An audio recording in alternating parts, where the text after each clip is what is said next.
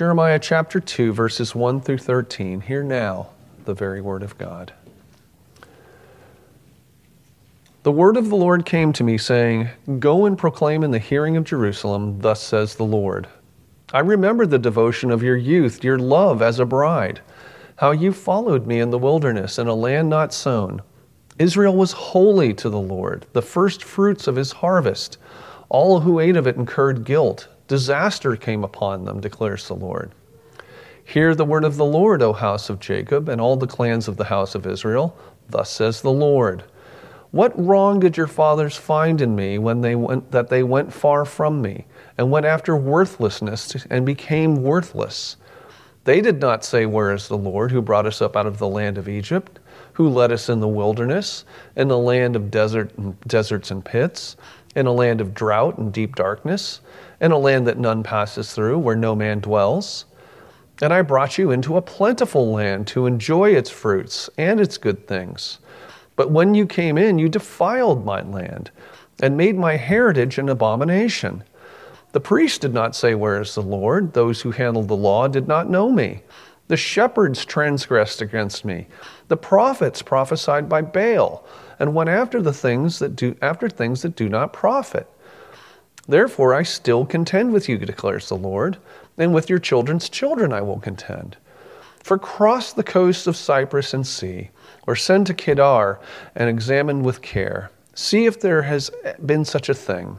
Has a nation changed its gods, even though they are no gods? But my people have exchanged their glory for that which does not profit.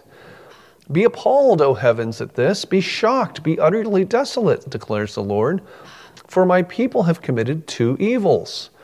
They have forsaken me, the fountain of living waters, and hewed out cisterns for themselves, broken cisterns that can hold no water. Thus far, the reading of God's holy word. Let us pray.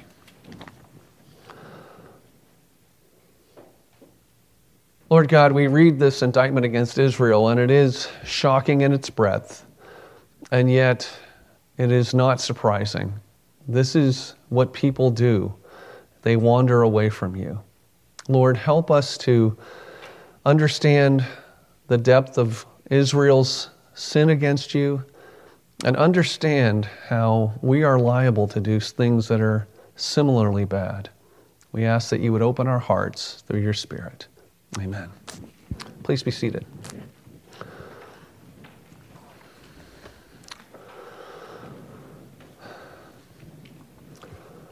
Well, those of you who are sports fans may have, on occasion, engaged in a debate over what is the worst, most lopsided trade ever made. And this is a debate that comes up occasionally when a particularly bad trade comes to light. Right now, the Carolina Panthers trading for Bryce Young doesn't look particularly good, and certainly the San Francisco 49ers picking up Trey Lance and then letting him go for pennies on the dollar. That doesn't look good either.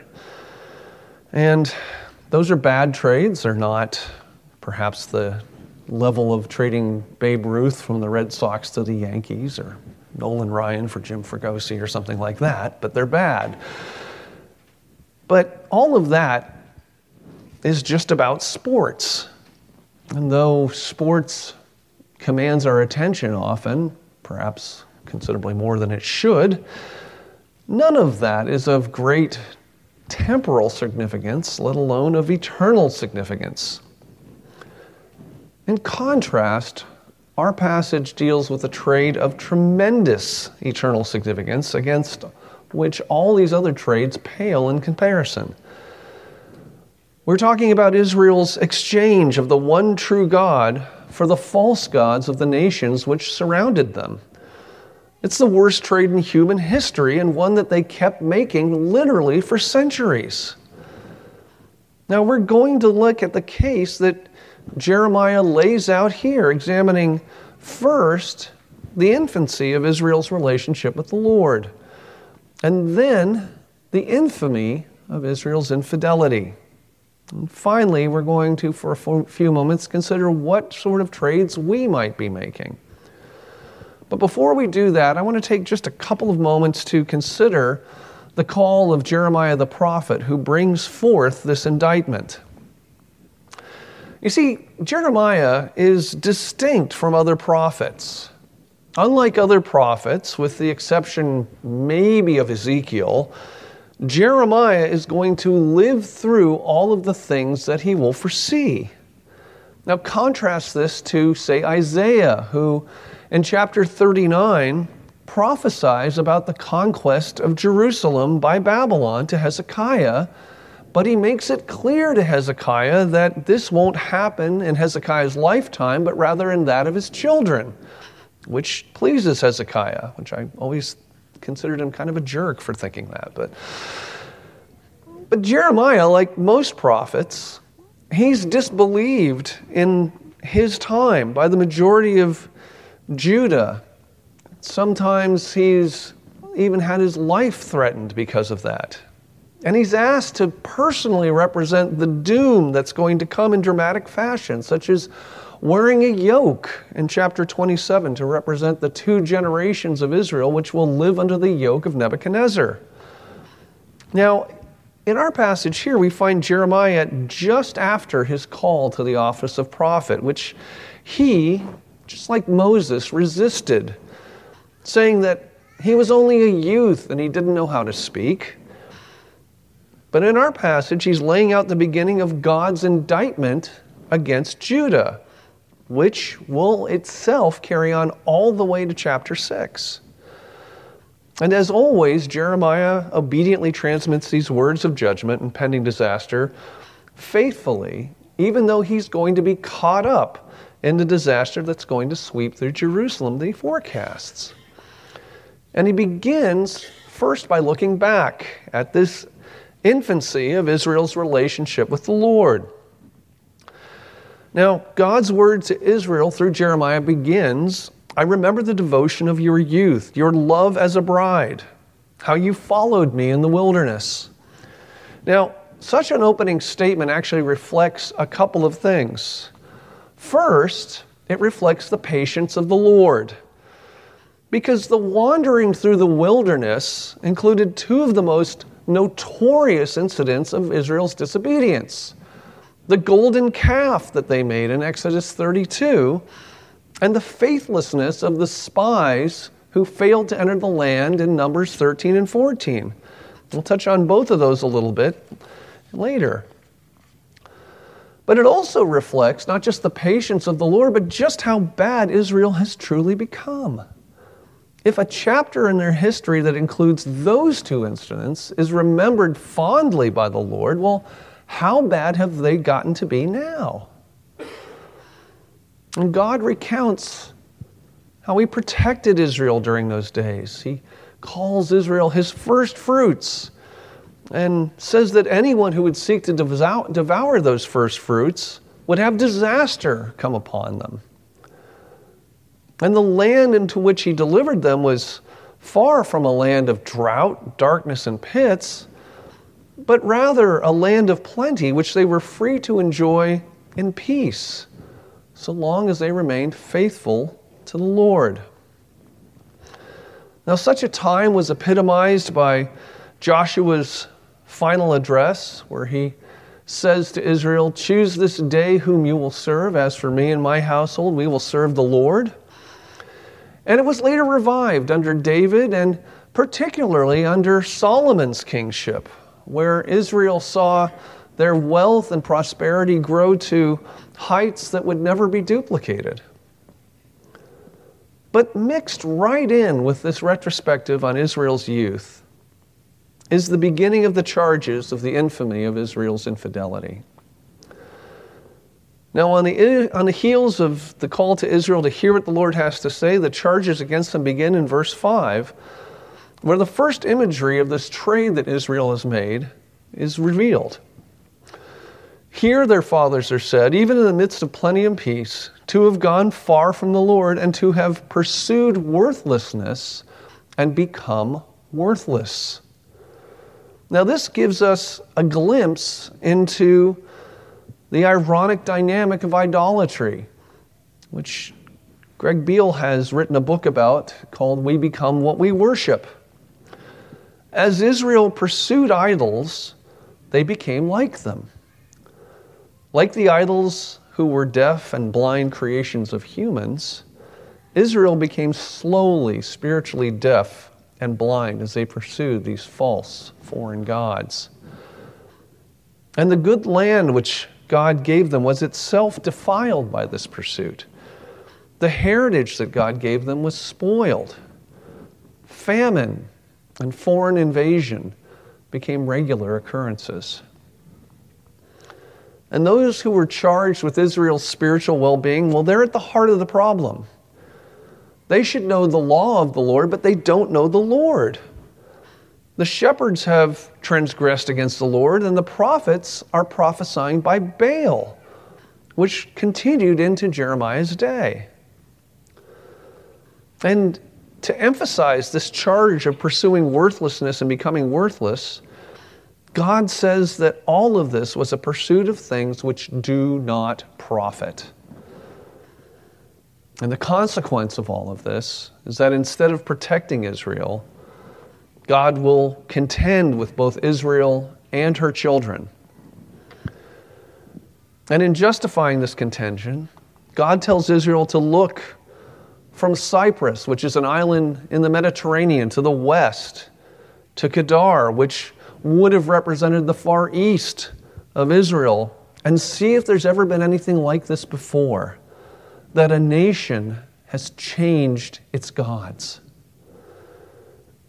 In other words, you can search the world over and you'll never see a nation abandoning its gods, even though their gods are mere human handiwork. And what God is saying here is that Israel has committed an act of infidelity that is unknown even to the pagan nations around them. Even though those gods place harsh conditions on their subjects, like burning their own children in sacrifice. Even though those gods were often defeated by the one true God in battle, like when God wiped out the entire Assyrian army, 185,000 in all, at the gates of Jerusalem. Even in spite of all of that, those nations remain true to their gods. So Israel hasn't simply violated God's commandments. They've failed even to live up to the standards of the world around them. And much like Paul's charge against the Corinthians in 1 Corinthians 5, where he says that it is reported that there is sin among you, and sin of such a kind that even the pagans won't participate in it, that's how brazenly Israel has sinned against God. And the substance of this horrible trade is summed up by God saying that Israel has committed two evils.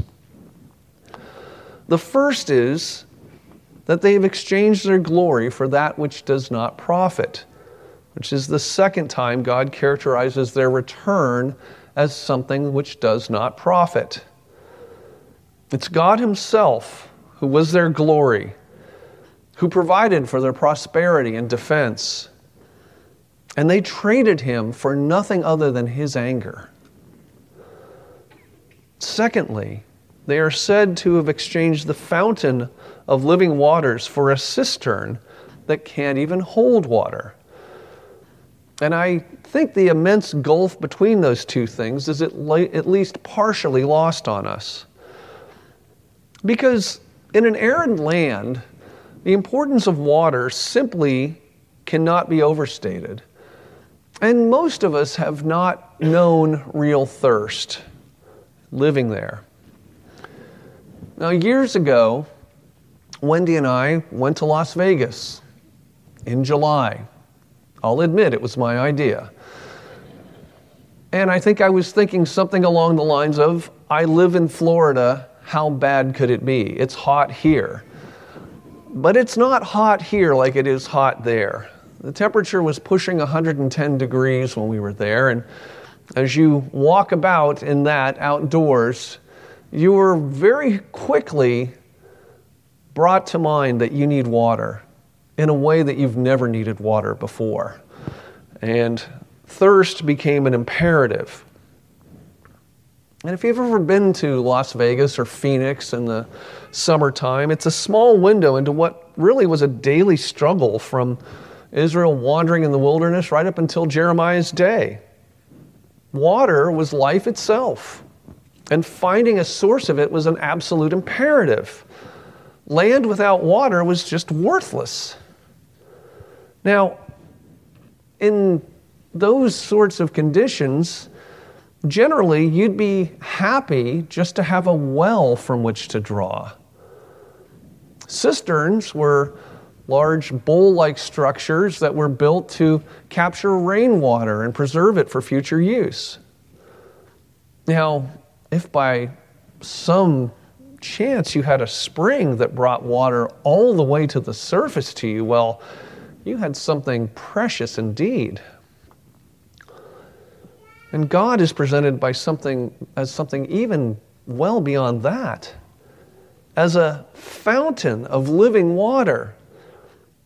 And you remember that term used by Jesus in John chapter 4, and later in chapter 7, as we'll see, as he claims to provide living water to the Samaritan woman he meets. It was a subtle but unmistakable claim to deity on Jesus' part. Now, if somebody actually had a fountain of living water, they would have something of infinite value. And yet, Israel is said to have exchanged such a fountain for a broken cistern that's not even capable of holding whatever water might fall into it. It is, without a doubt, the worst trade in human history, and God is exacting judgment on those who've made it. And as boneheaded as this may seem on Israel's part, it does raise a question for us. And that is, what sorts of trades are we making? Now, this is a relevant question for us because Israel's infidelity should always serve as a warning to us. It's like a spiritual family history. If your father and your grandfather both died early of heart disease, well, your doctor would look at your condition in a different light, wouldn't he? That our spiritual ancestors saw fit to abandon God is an indication of our capability to do exactly the same thing. And passages like 1 Corinthians 10 and Hebrews 3, which look back at those two most infamous incidents of mass infidelity, again, the golden calf at Exodus 32 and the failure to enter the land in Numbers 13 and 14, and tie them to New Testament believers, well, that should convince us how spiritually connected we are to the worst impulses of Israel. Hebrews 3:12 says the following, "Take care, brothers, lest there be in any of you an evil, unbelieving heart, leading you to fall away from the living God." The writer of Hebrews warns further in chapter 6, talking about those who have left the faith while once apparently having been earnestly a part of it. The writer gives no hope for such individuals and uses the occasion of addressing them to exhort the following in verse 11, "As we desire each one of you to show the same earnestness and to have the full assurance of hope until the end, so that you may not be sluggish, but imitators of those who through faith and patience inherit the promises." It's thus greater diligence in our pursuit of holiness for which we should draw motivation from passages such as this one in Jeremiah. As God was a fountain of living water to Israel, Jesus is all the more to those of us who believe. Consider what Jesus says in John chapter 7, starting in verse 37. On the last day of the feast, the great day, Jesus stood up and cried out, "If anyone thirsts, let him come to me and drink. Whoever believes in me, as the scripture has said, out of his heart will flow rivers of living water."